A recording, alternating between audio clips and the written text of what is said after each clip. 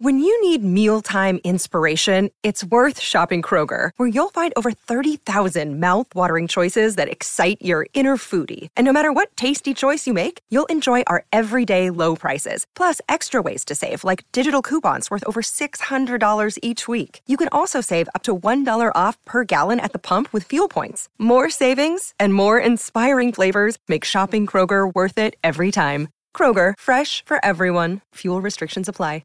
Another day is here, and you're ready for it. What to wear? Check. Breakfast, lunch, and dinner? Check. Planning for what's next and how to save for it? That's where Bank of America can help.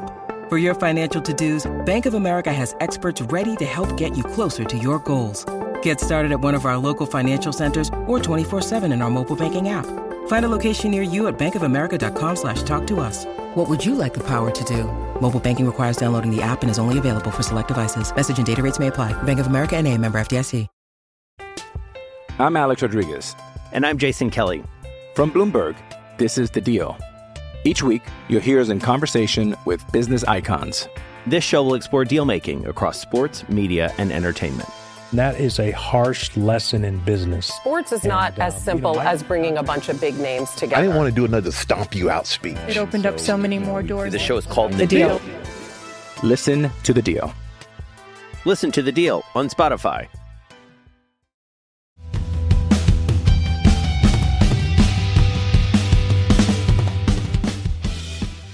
Hello and welcome to the Manchester is Red podcast. My name is Stephen Railston and we're recording this episode on a Monday morning. Not much happened over the weekend regarding Manchester United. Though of course there was big news. Sheikh Jassim pulled out of the running to buy the club, and I'm joined by my colleagues Samuel Luckhurst and Tyrone Marshall to dissect what that means to look at Sir Jim Ratcliffe being the only one left at the table now and what that could mean going forward. But before we go any further, the pleasantries as usual. How are we, lads? Not bad, thank you. Not bad. A week off. Amateur psychologist cap on. I still dreamt I was in a press conference and a Manchester United press officer coming up to me and saying how angry he was about the headline in a newspaper that wasn't our newspaper. It was a front page as well, the headline on that. So again, I think if you're an amateur psychologist, it doesn't take a great deal to work out what's going on there in my mind. Who did United have at the club under Ranić? Was it Sasha Lenz, the psychologist at the Broad? It was. Maybe we'll get an appointment with him. Sounds incredibly realistic, that though, Samuel. Yeah. Are you sure it was a dream? Yeah. It did feel very real anyway. It wasn't a lucid dream. Did you have any dreams or nightmares, Tyrone, across the international break? I had a nightmare on Friday when I ended up watching England-Australia by mistake. But yeah, other than that, all good on the sleeping front. We'll go straight into the takeover news then, gents. I mean, Sheikh Jassim said he was the dream owner for Manchester United, but he's not going to be because he's pulled out of the race. The club was put on the market 11 months ago. It's almost 1 year since it was announced. The Glazers were exploring strategic alternatives, which obviously could include selling it. Rounds of bidding with Sheikh Jassim and Sir Jim Ratcliffe followed. There's not been much since then, Samuel. There's been contrasting updates across the months. Probably not much happening worth reporting on. But this, anyways, for me, feels a bit significant now. We've had Sheikh Jassim pull out, withdraw his bid, and now Ratcliffe's the only one left at the table. Yes, it's the whole process, the whole story has been a classic case of less is more. There's been a lot of noise at certain times. I remember during a week or two off in June, there was this frenzy online about something that was apparently imminent in regards to Qatar, and it wasn't. It was from some obscure account on social media, which sounds like it's a parody, but apparently that was the case. Fortunately, as I said, I was off at the time. But when we were on the tour in July, we certainly started to get a sense that United were not going to be sold outright. Ty and I spoke to someone who's very, very well connected on Wall Street and that world really, and painted a much clearer picture than anything we'd encountered before in regards to it.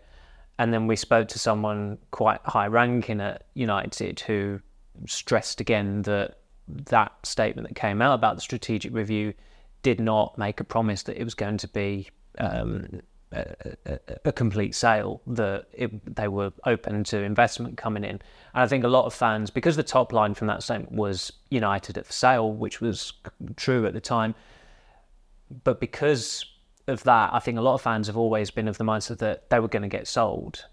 And I think it was as far back as February, I was told that Joel Glazer and Avram Glazer are reluctant sellers, and that stance has hardened over the course of time. And of course, in light of the weekend's events, a lot of supporters are unhappy about Sheikh Jassim's withdrawal. And when you go back to his pitch and that statement that he released on, I think it was February the 16th, it was a compelling pitch. I think for most Manchester United supporters, it ticked every box in terms of making the club debt-free, being 100% sale, taking complete control of the club, doing up Old Trafford, investing in the men's and women's teams, community projects, putting fans at the heart of it as well. I think that was the slogan. The problem for a lot of fans as well was that it would have been a state-owned club if that would have come to pass. And a lot of fans were still opposed to Qatari ownership on ethical grounds. There was a No to Qatar banner that was, I think, in the away end at West Ham and Brighton in May.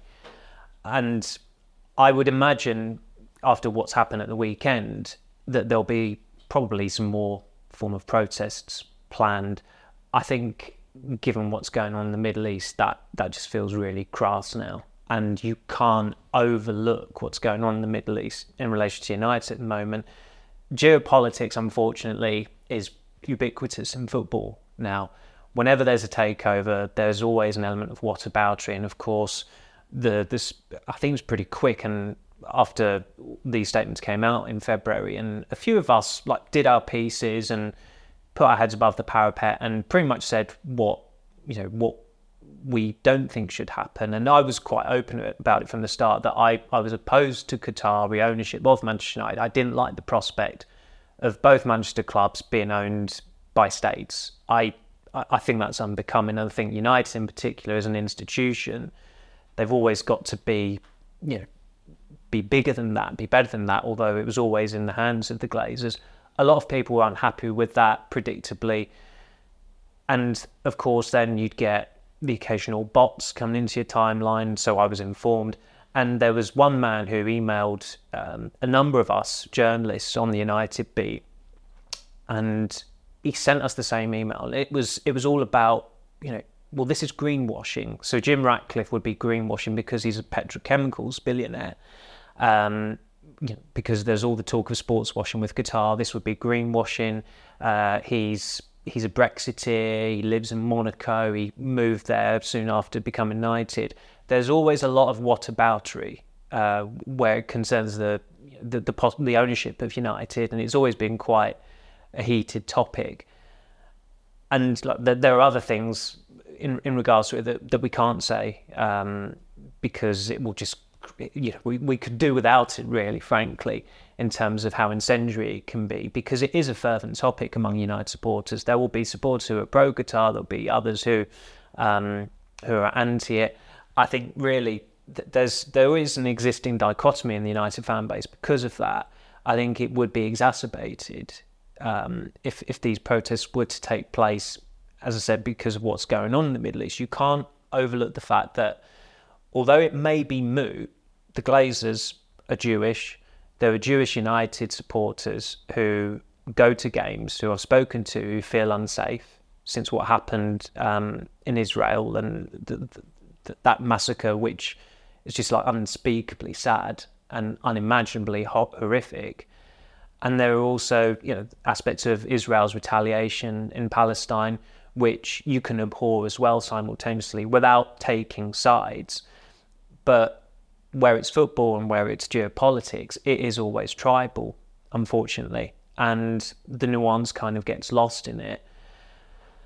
And I suppose with the Qatari element, if a Qatari takeover would have taken place now, which I don't think has really been in the offing for quite some time. I've never had the sense that Sheikh Jassim was the favourite, and I think his momentum was starting to peter out some months ago when it was apparent that the Glazers weren't going to go for a full sale. But had it happened, you can only imagine the outcry when leaders of Hamas who are the terrorist group behind these barbaric attacks in Israel, are living in Qatar. And there have already been calls for the British Prime Minister, Rishi Sunak, to sanction Qatar because they are giving residency to leaders of Hamas. It's pretty, I mean, first and foremost, it's tragic what is happening in the Middle East. And on a much more trivial element in regards to football, it is sad that the game has become that grubby where geopolitics is so rife. And you go back to the 2018 World Cup, the opening game, you've got Gianni Infantino sat between Vladimir Putin and Mohammed bin Salman. When it gets to that extent, you know that the game is up for football, and I suppose you are swimming against the tide in terms of trying to keep it pure, because the pureness ended a long, long time ago. And I completely get, people have reservations about Sir Jim Ratcliffe's investment in United, but he has played politics. He as Ty said before we came on air, he saw which way the wind was blowing and realised that he wasn't going to get anywhere just trying to buy them outright, because Joel Glazer and Avram Glazer absolutely do not want to sell United. So what's the compromise? And the way he's approached it is a compromise where it looks like it's going to be a 25% minority stake, where he gets, pretty good control of apparently of the footballing operations. It's almost like the Glazers are the film studio, and they've hired a director who's been given ample creative control with their project. Now, if that's the arrangement that Ratcliffe is in for, and I imagine it would be, because history tells us he is not a bit part player, and his end goal will be to take full ownership of United eventually, whenever that may be. It remains to be seen. But he's not just going to get involved in United just to have a seat in the director's box, watch what's going on and allow other people to make those decisions. He is going to want to have a big say in the running of the club, because you look at his past ventures in sports, that's what he does. And I don't think that's a disastrous scenario for United. I completely agree with... If you have this scenario to a season ticket holder that last season, who would have sat your hands up for? And I know the Qatar investment, for all the issues that comes attached to it, a lot of fans have wanted it. But if that had never been in the picture, fans would be delighted, surely, with Ratcliffe coming on board and having a minority stake. They always needed investment. I mean, Gary Neville has talked too much on it in general, but at the start of last season, he wasn't talking as much about it. And he said at the outset, I think it was post-Brentford, that the club needed new investment. The cash flows were that low. So that was always going to have to come one way or another. And look, I know there are cons with Ratcliffe, as on a moral standpoint. I don't agree with Brexit. I don't agree with someone getting knighted and then moving over to the tax haven of Monaco. Yeah, there's the greenwashing element that people will abhor as well. But sometimes it really not so much a lesser of two evils, but when it comes to realistic options on the table, he has played the politics there. He is not going to want to fail at Manchester United. He said on the record as well, you can't, I think the quote was something like, the prospect of failing at Manchester United is unimaginable. He does not want to be someone who is tarred with the same brush as the Glazers. And also, if he is, his card is marked by the supporters amid the prospect of him taking full ownership somewhere down the line. He is not going to want to be synonymous with, although he's having to associate with the Glazers, he is going to probably do as much as he can to separate himself from them, which is why one would imagine there will be some very key, tangible changes made on his watch. In terms of the fan base, I think it's fair to say it would be too simplistic to suggest all matchgoers wanted Sir Jim Ratcliffe and the online fans, overseas fans wanted Sheikh Jassim. But it's definitely felt like that over the last 11 months or so. In terms of why Qatar have pulled out of this bid then, Ty? I mean, Samuel's just touched upon some of it there, and why Sheikh Jassim is backing out of the race. The words fanciful and outlandish were used for the Glazers' valuation of the club. Sheikh Jassim submitted an offer 2 times the club's market valuation. But there was obviously an element of that and an element of Sir Jim Ratcliffe being a bit more savvy with the way he structured his deal. And that's clearly played into this, hasn't it? Yeah, it has. I mean, there's a lot of criticism of Jim Ratcliffe floating about online from fans, and I think it's, this isn't now a scenario where it was Qatar or Sir Jim Ratcliffe. Qatar only wanted a full sale, and that wasn't going to happen, and hasn't been a prospect for months. The scenario really was Sir Jim Ratcliffe gets a foot in the door and 25%, or they get investment from a faceless US hedge fund and private equity, which makes matters worse. If anything, this is, on those two scenarios, this is the better option. And of course I get why fans want a full sale only, why that has been a campaign. Every Manchester United fan wants the Glazers out. There is no doubt about that. But it's been clear for some time that they weren't going to go. And yes, their valuation probably is fanciful and outlandish. I think, we never hear from them, so we'll never know, or certainly not in the short term. I think they will be very surprised at the lack of interest they got.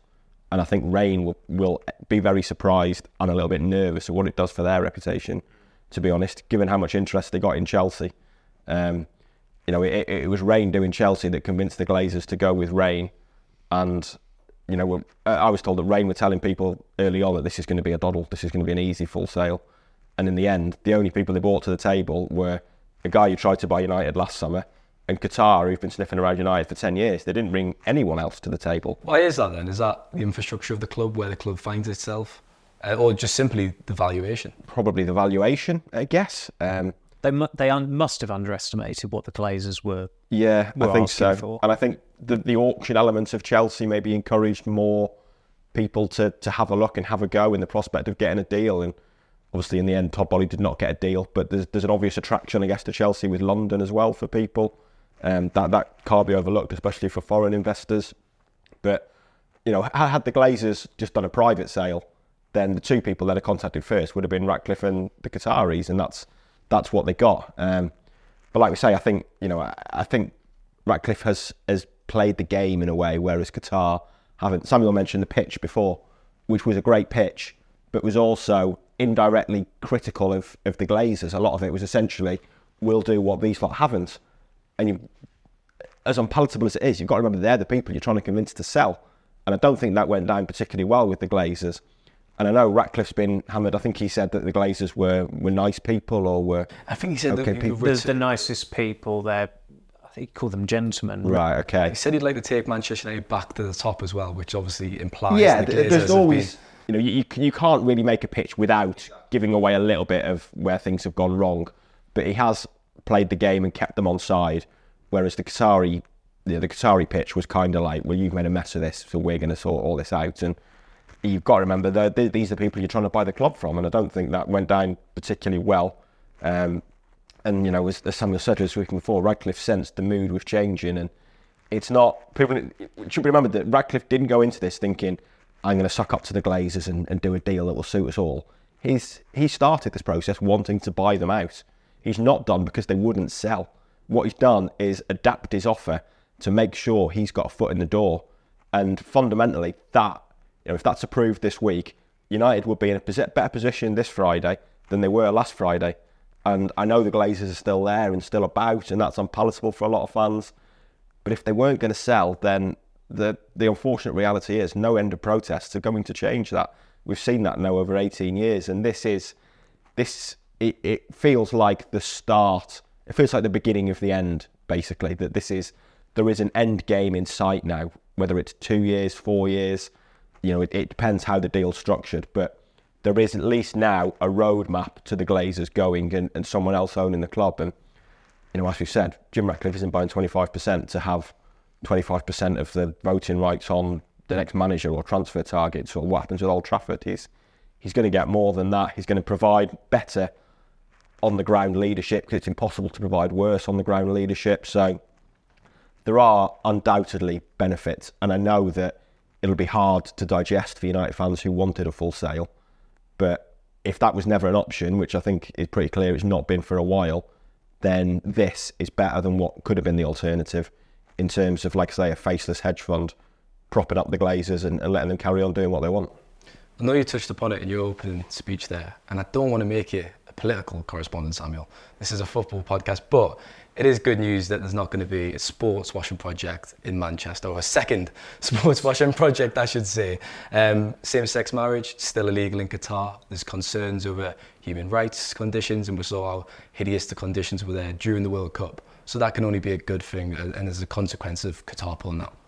Well, that was always, as I said, I stuck my head above the parapet and did that piece on the day of the first deadline, laying out my reasons why I would be opposed to that happening. It still didn't compromise doing objective reporting after that and checking in with the Qataris and just trying to be as diligent as possible. And this is one of the problems with football now. It's not just tribal in terms of supporters supporting their team, but the demographics. There are so many, and it's so diverse as well, which is positive in one sense, but it also can. There's a tipping point that it gets to very, very quickly with things, with matters like this. I don't think we'll ever get a reasonable explanation from these Qatari cheerleaders online as to why they abhor the prospect of Sir Jim Ratcliffe having a minority stake in United or possibly becoming their owner in the future. Ultimately, Qatar have come to prominence in football in the last 13 years, ever since they got the World Cup in 2010, which was ridiculous. It should never have gone there. Even Sepp Blatter eventually said Qatar should not have got the World Cup. The World Cup last year was brilliant, probably the best final ever. It was a great spectacle, great stories with Morocco getting to the semi-finals. You could have had great stories at a World Cup anywhere. And let's not forget that in 2018, Russia held it. And what did Russia then do 4 years later? They invaded Ukraine. And 4 years after they had been awarded that World Cup, which they also shouldn't have been awarded, what did they do? They annexed Crimea. You cannot overlook the geopolitics in football. And Qatar have clearly been emboldened to continue their ventures in football since they got the World Cup in 2010. They took over the ownership of PSG, I believe, in 2011. So that happened quite quickly after they were awarded the World Cup. And of course, United would have been the crown jewel in all of Qatar, really. That's what the nation would have been synonymous with had Sheikh Jassim's bid been successful. But I've always been of the mindset that a football club should matter more than just what goes on the pitch. And it's been unpalatable for a lot of United fans what has happened over the last 18 and a half years under the Glazers' occupation. Even though they've had some extremely successful times there during that period, it has always been in spite of the Glazers because, I mean, they treat supporters with contempt. We talk about investing in a football club. They've never invested in it in a financial sense or an emotional sense. There's no goodwill to them from supporters whatsoever. There probably was at one point. I remember a long time ago when United were at their pomp under Ferguson. They were probably Premier League and European champions, and you had a fan had got some stick for going on MUTV and saying, "Love United, don't hate Glazers," and he got a round of applause from all the supporters there. So football is a very fickle game, and I know that world existed. Well, that world did exist because Sir Alex Ferguson was the Manchester United manager, and they were the best team on the planet. You weren't going to get any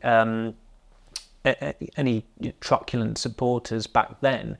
That said, there have been protests during the whole time of the Glazers' ownership when United have been successful. The green and gold happened when they were champions and they'd reached 2 Champions League finals in a row, and also they were quite well poised up until a point that season to retain the league, but they didn't. And of course, last season they had a successful season, and it was to the soundtrack mainly of anti-Glazer rhetoric. So there has been a principled stance from a lot of supporters, and that they have continued to protest whether the club have been successful or unsuccessful. But I don't think it should ever have come at the cost of just taking anyone who would just chuck money at it. United fans sing about how hollow Chelsea's success is because it has come under Roman Abramovich. If they'd had Qatari ownership, they would not have been able to sing that chant. There'd have probably been a few other chants they'd have had to have ceased singing as well because they'd have been hypocrites. In terms of the reaction then, Ty, just to wrap up this segment, are you surprised at some of the comments that have been made on social media? I mean, social media as a wacky place at the best of times. But I mean, there's been some people suggest this is the end of Manchester United. How could this has happened? I mean, you look at the club's history, the adversity, it's always been there, overcoming it, the Busby Babes. Just stupid comments, really, haven't there? There's been some of those. I think it's the modern world, isn't it? It's boom or bust. There's no nuance in these decisions now. A lot of fans had set their hearts on a full takeover. A lot of fans had set their hearts on Qatar and a Kylian Mbappe and a multi-billion-pound transfer budget. So, I think that a lot of the reaction was based around that. Some of it will be based around the fact that it's not a full sale. But yeah, there was fairly prominent online United fans and YouTube channels and whatnot on Saturday night declaring it the beginning of the end, and then there'll be a serious force again, when in reality this is, as we said, this is a step forward. This is a step in the right direction, and it's not the step everyone wants, but it should start to improve things. And yes, it's probably going to mean more short-term pain for now because they are still there, and like we say, Jim Ratcliffe's only got 25%, but it is a step in the right direction, and I think that's worth bearing in mind, that it should actually eventually lead to something better. And we'll look at that a bit closer in the second part. We'll be back in a moment.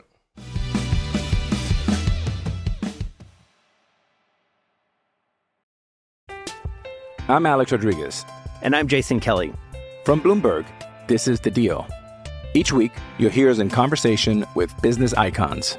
This show will explore deal-making across sports, media, and entertainment. That is a harsh lesson in business. Sports is not as simple as bringing a bunch of big names together. I didn't want to do another stomp you out speech. It opened up so many more doors. The show is called The Deal. Listen to The Deal. Listen to The Deal on Spotify.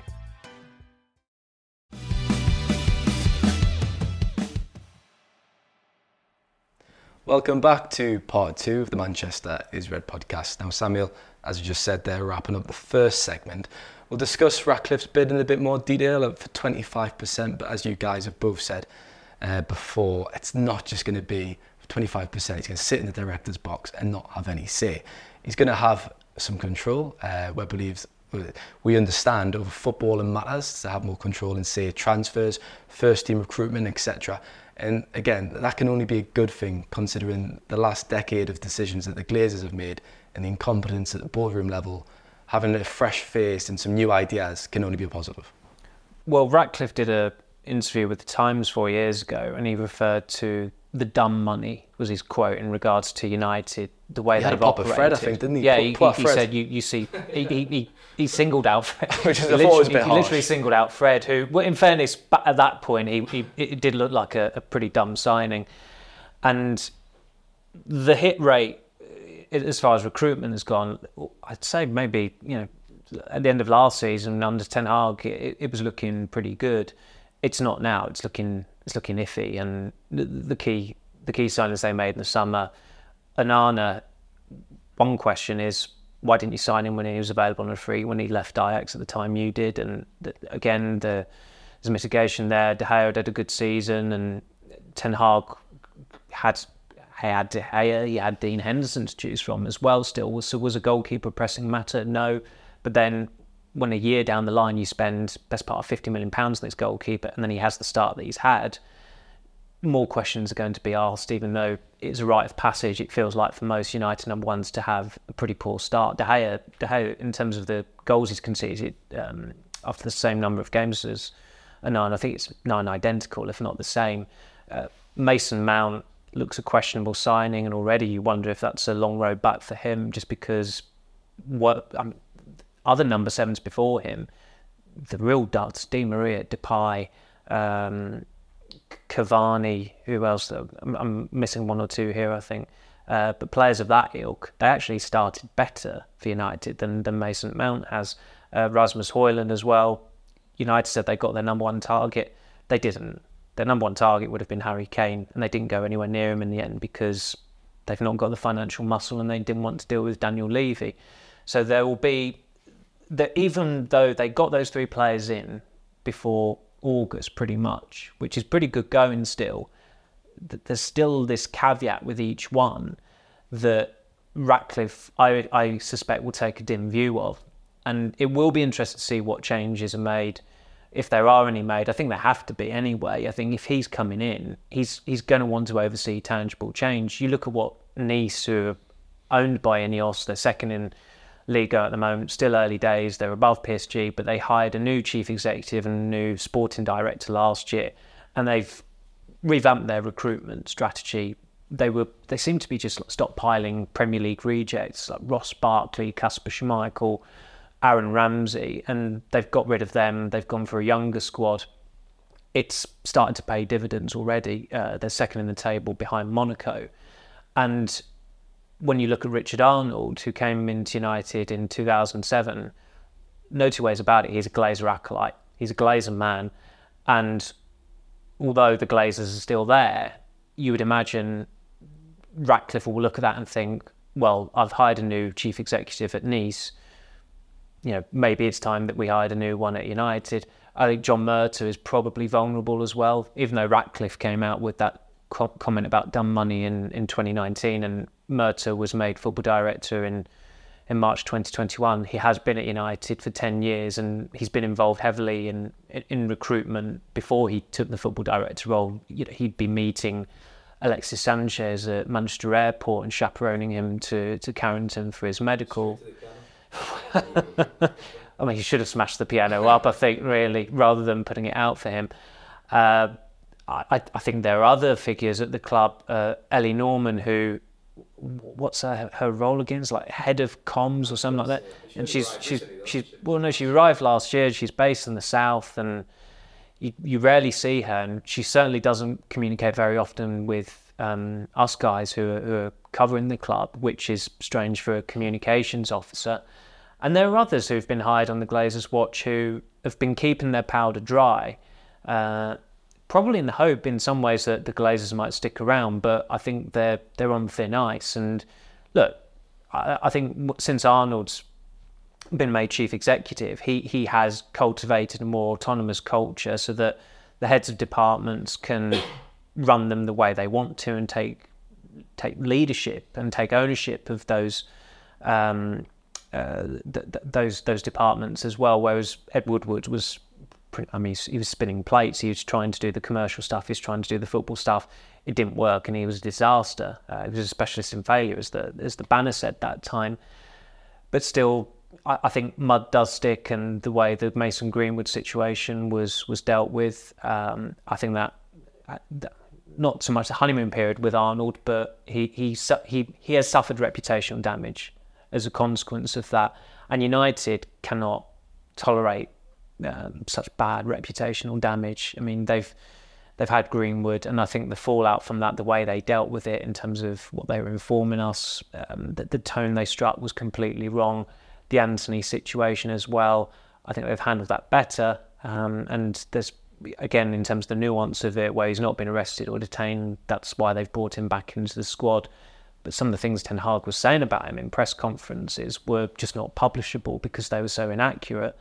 So you have to raise questions about that. Ten Hag absolutely should be backed. I don't think anyone in the media or the press have even floated the possibility that he should be sacked whatsoever. And Ratcliffe has got to, provided he comes in sooner rather than later, I think there's got to be backing for him. But there's certainly a lot of departments where you look at it and you think that is not in ship shape. That could do with change. Does it not have the potential to upset the apple cart a bit, though, Tyrone? Because if you look at Ten Hag's signings, every single one of them have got his fingerprints on. We've talked about this Dutch pedigree that he likes and his former players that he likes to bring in. And we've also talked about the need for aligned recruitment, long-term plan, a vision, something sustainable. But if that comes in, right, if Ratcliffe comes in and installs that, surely that's going to contrast to what Ten Hag wants, to an extent. You'd like to think Ten Hag could operate within that framework, but if he's had 2 years of getting everything he wants to an extent, he didn't get Harry Kane or these major signings, but a big influence on these names, and then Ratcliffe comes in and goes, hang on a minute, I'd like you to operate like this. Could that potentially upset the apple cart a bit? No, I don't think so. I think that contrast exists at every football club, really. The manager wants to win tomorrow, the owners want to win tomorrow, and look at what comes next. And long term, they should be able to work together for for that. At Liverpool under Klopp, when it started out, I guess that was one where they both looked in vision in terms of building for the future, but they ended up with a squad of an ageing squad, certainly, but did win in that time frame. You look at Chelsea now, they're clearly looking to the future and have probably got a manager who fits that, but I don't think there's necessarily going to be an issue there, and I don't think it's realistic for Manchester United to look into the future too much. It's too simplistic to say United should have signed Caicedo from Ecuador. They should sign this player first, that player first, because it's totally different. Caicedo went into Brighton and was given time to develop and time to learn his trade. You just don't get that at Man United. Caicedo wouldn't have gotten the United team to start off with and might never have gotten the United team and might have been sold for £10 million. It's a reality for the big clubs that they can't operate like that. It's very easy to point at Brighton and Brentford and say, this is what you need to be doing. But they are doing that to be successful. For Brighton or Brentford, that is not success for Manchester United. Success for Manchester United is winning and winning now, this season and next season. And of course, you need to have an eye on the future as well as the present. And I think we've seen that more this summer. I said a lot on this podcast last year that my biggest reservation with Kane was his age and that it was an ageing squad and an ageing spine. That has changed this year with De Gea going and Onana coming in, with Mason Mount coming in, with Højlund as the striker coming in. You only have to look at Casemiro this season to realise that if they'd assigned Kane, you have that ageing profile of a team, and very quickly it can just go like that and go wrong, and players can start declining. So, of course, you need an eye on both, but football managers at the level of Ten Hag and people operating at that level should be able to do both. And I think, to a degree, we're seeing that now with United, in that there's a squad there that should be capable of winning things, really. Not the title, maybe, at the moment. It clearly needs more in terms of that. And I guess Højlund is an example of it. He's a signing kind of for the future as well as the present. But in the present, he's not enough for United to win the league. That development is 2 or 3 years down the line. But I think the two should be able to work together, really. I don't think it needs to cause friction. But the biggest issue, if they were to look at John Murtaugh's role, the biggest issue for John Murtaugh is that he's football director, yet the sense is that Ten Hag just gets what he wants, because, as we've said, the signings all fit a profile. It's not great for Ten Hag that he's had to answer questions about the involvement of his own agent. He's signed, half the players maybe that he's worked with or that he knows. Kevin Voss FC. Yeah, Keys Voss. Yeah. Kevin Voss. That's the council estate version of Keys Voss. Kevin Voss. I apologise to anyone who's called Kevin that's listening to this podcast. There's nothing wrong with that name. Yeah, so it's not great, Ten Hag, to answer those questions, and there is a sense, if the recruitment starts to look more negative, that's going to reflect badly on Murtaugh, because there's a sense that he's just kind of given Ten Hag what he wants, when the job of a football director is probably to manage what the manager wants and give him a little bit of that, but also say, right, well, this is the target we're going for here, rather than this player that you want and I think there was only one player I can think of that United outright vetoed a move for that Ten Hag recommended, which was Hakim. No? Well, they bid for Arnautovic. They just withdrew because it was the fan backlash. It was Hakim Ziyech, who is about as Ten Hag a player as you get, in that he played under him at Ajax, and nobody, let's face it, outside the Netherlands, outside Morocco, not many people had heard of Hakim Ziyech. And I was told at the time that United did their due diligence on him and they got feedback, and the feedback was unflattering. Speaking to people who knew him, I was thinking, well, you've got the manager there who's managed him. You're not just going off his say-so. So that is the proof that they don't just always go on Ten Hag's say-so. But that's a rarity. I think the recruitment department last year had, again, pushed for Pau Torres as the left-footed centre-back, and Ten Hag was like, no, I want Lisandro Martinez. And of course, United signed Martinez, which nobody has complained about whatsoever, really. Obviously, you said Ten Hag works very closely with John Murtaugh, but is it too early to speculate who could maybe be brought in a sporting director, football director role? There's been named Michael Edwards at Liverpool. You've mentioned he's very sought after. He's got a big reputation. Paul Mitchell is another name who's been linked. He's been at Old Trafford. And he lives in Monaco, I think, doesn't he? There you go. So is that too early, or...? I don't think it's too early. They need to be looking for best in class. The dynamic there is fascinating, because Ineos have a sporting director who's Sir Dave Brailsford.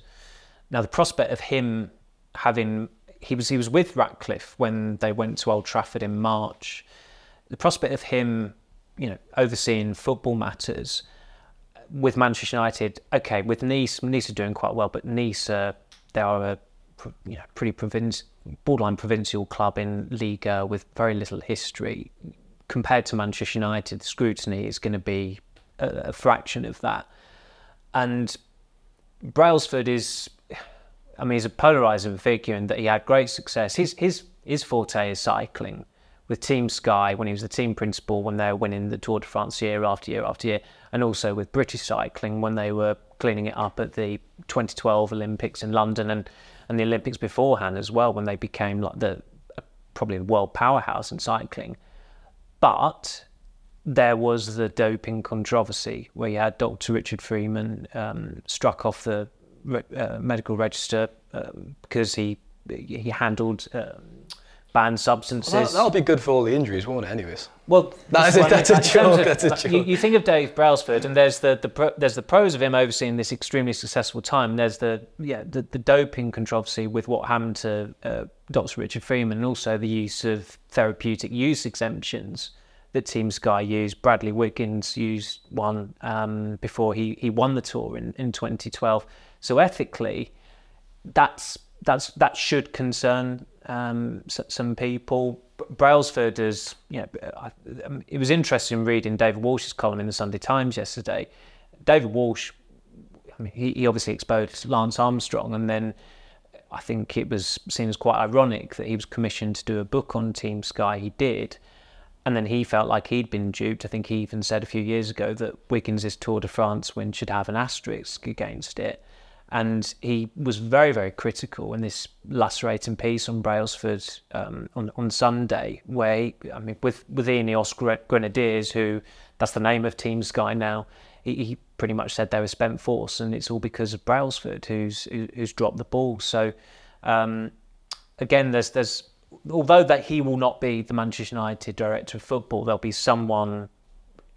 Well, unless it's Mertes, still there'll be someone in that position who's not Brailsford. That person would report into Brailsford. So it's interesting to see what will happen there. Because I wonder what input is a guy who was at the Manchester Velodrome a few years ago. How's he going to be the guy to transform Manchester United into a title winning side again, or Champions League winners in the near future? There's been a little bit of recent success with Nice, but I don't think any United fan will care really what's going on at Nice. I think it's more the fact that Nice have made key changes with the chief executive and the new sporting director coming in. I think the sporting director came from Lens, who of course qualified for the Champions League this season and beat Arsenal the other week. So it was more those hires that have been behind their recent fillet rather than Brailsford's input necessarily. I once went on a school trip to Lens, and we were only there for 24 hours. We got the bus down all the way from the northeast of England to bloody Lens on a bus. Can you imagine what that was like? I don't know why I thought that was a good idea. You were in Lens for what, 2 hours, and on the bus literally, for it was like 10 5 hours. I did get a Lens t-shirt though, a football shirt. I got a name on the back. I can't remember who. We had those day trips as well, but obviously we were going in from Kent, which is across the channel. Close. You're basically in France at that point. Not far off. Are there any more concerns with Ratcliffe's bid then, Tyrone? I mean, Samuel's just kind of touched upon them there. He's said he doesn't really think his record at Nice is that significant. But when you look into it a bit closer as time at Nice, it looks like they've been learning on the job. I think it's fair to say. And will that help him at United because he's already made his mistakes? I think the expectations are very different across both. But his heart is clearly in the right place. As much as there's all this criticism that he's not a United fan, he's a Chelsea season ticket holder and whatnot. His heart is on the right place in terms of he is from Manchester. There is clearly an affinity with United there. And he does have this passion for sport. A decade ago, no one had heard of Sir Jim Ratcliffe. He was Britain's richest man, or one of Britain's richest men, and no one knew who he was. People know who he is now, and he's got this profile because of the sporting investments. Team Sky, Nice, sponsoring Mercedes, Formula One team, Ben Ainsley in the America's Cup. And all of this stuff is supposedly being driven by Sir Jim Ratcliffe because he's a billionaire who wants to get involved in sport now and have fun, and it's brought him this profile. And I think he said in one of his interviews with the Times that he's got, you know, it's a passion for sport. He's doing things that he's got a passion for now, which is a good place to be. And I guess if you're a billionaire, it'd be nice to be able to do that. So, you know, the obvious difference between him and the Glazers is that he cares, and we know that they don't really. So, you know, I think the concerns are around the minority ownership, what comes next. By no longer being this recluse that he was 10, 15 years ago, he's got this public profile now. He's done lots of interviews. He's, you know, when he came to Old Trafford, you know, it was no coincidence that the cameras were there to greet him back in March. He's got this more public profile. One of the first things he should be doing when the deal's ratified by the board is speaking through whichever medium he chooses, but explaining how it's going to work, how he sees it going forward, and, you know, explaining what he can. As an obvious lesson to learn from the Glazers in terms of communication. And I think if fans heard from him, if they got a sense of that roadmap of where he sees it going and what influence he can have, then some of those concerns may be quelled. But there is, you know, the concerns for now are fairly obvious, that the Glazers still own a large chunk of this football club, and Ratcliffe is a minority stakeholder. So that's, you know, until we know the intricacies of how it's going to work, that's where the concern lies. Last question then, Tyrone. Who dresses better, Sir Jim Ratcliffe or Samuel Luckhurst? It's a dreadful question. Well, from what I've seen of Sir Jim Ratcliffe, Samuel's smart, isn't he? He goes for the suits. I see Sir Jim in a few. I think Ratcliffe's a dresser down, isn't he? Okay, fair enough. A bit more casual. He looked smart when he went to Old Trafford with. He did. Well, Samuel always looks smart when he goes to Old Trafford, to be fair. So sometimes you should take some pages out of his book, I think, Tyrone. Anyways, that's it for part 2. We'll be back in a moment for part 3.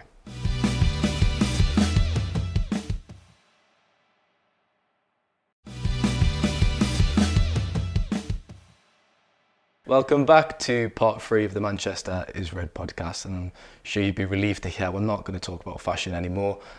Samuel, priorities for Ratcliffe then, coming into the club. I think we talked about this, maybe 6 months ago. I thought you were going to say 6 minutes ago. Just repeating ourselves over and over again. No, but if you had to narrow it down, I remember asking you guys, narrow it down to 5 priorities. Or what is the most pressing matters? You've got the redevelopment of Old Trafford, that's huge. The roof is continuing to leak, that needs to be addressed. First team recruitment we've talked about. The training ground, it has been improved. There have been investment at Carrington, but it could be better. What would you say would be on the top of Ratcliffe's agenda coming into the club? I suspect from his perspective, it's to have a winning team. I still think the stadium should take precedence because. What would your reaction be if he comes in and says, "Look, we want that winning team, and we're going to put the redevelopment of Old Trafford on the back burner"? I think that would be a mistake. I don't think you can. I think fans are sick and tired of hearing that. I mean, the cat was let out of the bag a few years ago when, just before I think it was the April 2019 derby, and you had that waterfall gushing down from the Stretford end roof. And the amazing thing was, in the fans forum the following year, when the guy spoke about it, like the stadium manager, whatever it was, he actually referenced the wrong roof. he was going on about another roof, I think at the other end of the ground, and that one didn't have a leak that night. And when I saw this clip, I tweeted like how just what a dreadful symbolic, state isn't it, really, of the Glazers ownership? It's always been an easy intro, really. And the director of comms at the time came out in the press box like a bit, but he had a measured way about it, and like just trying to take. He took umbrage with it effectively, and I just said, look, this was 3 days after they got trounced 4-0 by Everton at Goodison Park. I said, look, this is going on, that's going on. It's, frankly, it's a shit show, really. And he said, well, the fans want new signs, they want a new stadium, they can't have it both ways. And I thought, that's it. They're never going to get a new stadium and also have a team that has had sufficient investment on the watch of the current owners, which just confirmed everything that most, if not everyone, had suspected for a long time. Now, with somebody new coming in, it does raise the question of whether that is possible. And I know with the transfer market now, there are financial fair play matters which United go on about ad nauseum, but at least they are abiding by that, and they're quite keen as well to point out that they will comply with financial fair play matters, i.e. unlike the other lot in Manchester who've got 115 charges against them from the Premier League. But the stadium, it was best in class until about 15 years ago, maybe in fact longer than that. And the fact that it's not going to be a stadium for the Euros in 2028 is an embarrassment, no matter how the club tried to spin it, that that we're not sure what revamp will happen and there's still uncertainty over that, and that's why we decided not to go in for it. It's embarrassing that the biggest club stadium in the country, and probably the most famous club stadium in the country, is not going to be hosting European Championship matches.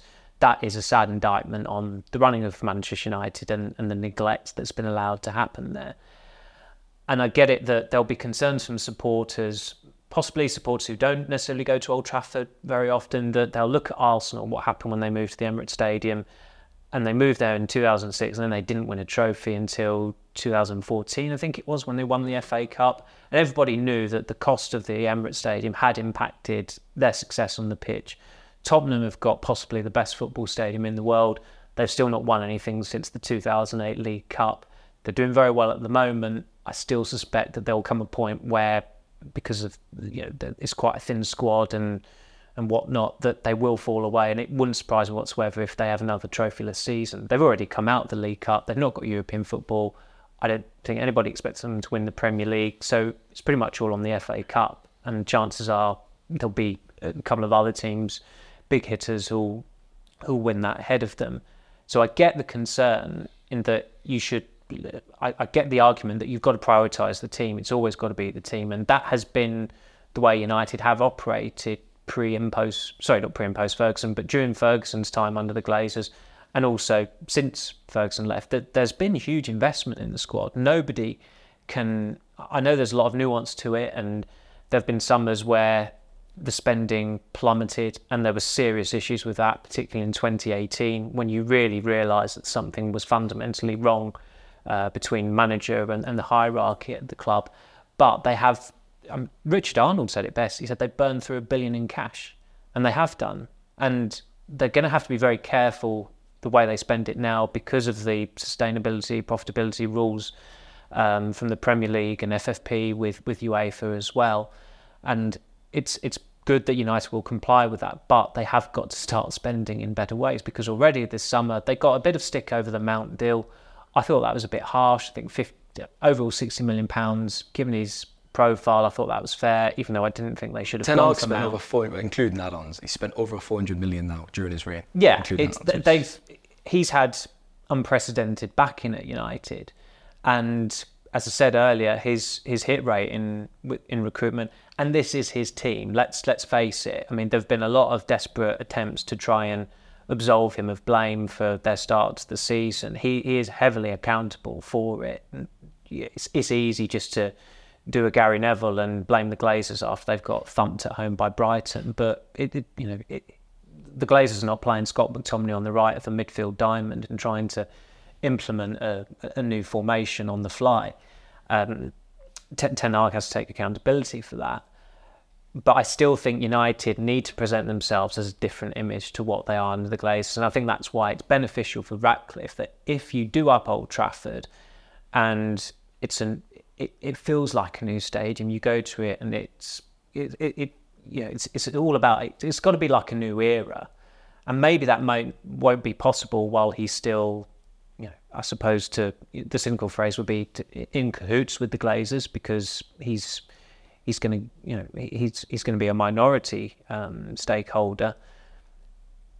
But I just we go to the stadium twice a month, 3 times a month, whatever it is, and you feel sorry for the supporters who pay an awful lot of money, and it's not good enough. It still has that aura, and I think most football grounds have that aura. Even Selhurst Park, when you go out in the open there, you really do relish the pureness of it, because it's a football ground. I think you'll always have that buzz of stepping out into a football ground and out into the open. And Old Trafford is still a place that people gape at when they come up to their seat or emerge from the tunnel, and that's because of the history of the place. But it's been neglected, and they've got to get that in ship shape. They've got to present a new image of Manchester United, and I think at times the squad will take care of itself in a way. I know that sounds a bit daft because they've had some pretty dreadful seasons over the last 10 years, but even in the worst season in decades under Solskjaer and Rangnick, the season only really technically ended in early May. That was the point where they couldn't get the top four any longer. So they still had, even that dreadful team still had something to play for, even though a lot of them had checked out. They still had something to play for going into May, which is surreal, but that was the reality. Still finished with West Ham that season. Do you remember me telling you that summer about the better placed, about United to finish with West Ham the following season? I went, if Manchester United can finish with West Ham in the worst season for decades. The best West Ham team in decades. The worst there you United go, when you put team. It like that. Exactly. So it was easy money really, wasn't it? It was for you, yeah. Do you feel as strongly as Samuel about that matter than Tyro, and the stadium being such a priority? Because I guess it could be argued, as Samuel said, if the team's winning and the success on the pitch, are people going to really notice that much? Are people going to really care? Because it has become quite symbolic of the Glazers' reign. I mean, we've talked about the leaking roof. Even you talked about the mix zone last week. It's an awful mix zone. It's not a proper mix zone, is it? Compared to... It's not a mix zone. Well, there you go. So, and I mean, that's small fry really, because that's what we're talking about, that as journalists, and the fan experience obviously counts more, but there's obviously huge concerns with the stadium. Yeah, there is. I mean, I would say the priority is both. This Manchester United, why can't it be both? I think you can build a successful team while renovating the stadium as well. I don't think it has to be one or the other. I think the stadium is clearly a big priority, and that should start as soon as possible. You know, from what we're told, there is a range of options ready to go as soon as they make a decision. So let's make a decision and get on with it. But that can go hand in hand with investing on the pitch and building a team. For me, I don't really see why it has to be one or the other. But you know, we spoke about it on Friday's podcast. I think it was me and Rich on Friday. But you know, as Samuel said, the whole 2028 thing is disastrous for United. Really, you know, I painted an example then of a supporter that could come to Manchester for Euro 2028 and they stay at their new hotel on site at the Etihad. They go to a game at the Etihad. They do the tourist skywalk at the Etihad. They go to a gig at the Etihad at the Co-op Arena, of which City are the largest stakeholders. What's Manchester City's stadium called? They fly in with Etihad. Etihad. But that just shows that's a stadium that's got so many attractions. That's got everything. You could come to a game there for Euro 2028, and like I say, do a tourist attraction, do a gig, stay at the hotel. City are making money off all of that. And they're developing the stadium at the moment and invested in the team in the summer. They've got a £300 million redevelopment, which will include a fan zone for 3,000 supporters. So they have got every box ticked there, and that's what United need to aspire to. And United, that Old Trafford is a huge footprint. United could do all of that. They just don't want to under the Glazers. They just haven't been bothered because it involves spending money. They've shown no interest in it. So they could achieve that. And the fact that they basically had to say, we can't guarantee that the roof won't be leaking in 2028, so we can't have a European Championship game, is embarrassing for Manchester United. And it shows, I read this last week, it shows two clubs in Manchester going in opposite directions, and that's the trend that needs to be reversed. And clearly the stadium is a huge part of that. Somebody mentioned the fans forum before. There was a fans forum again last week, and once again the roof leaking was a part of it. That's 5 years on, they're still talking about we're looking at how to fix a leaking roof. I mean, I was told as soon as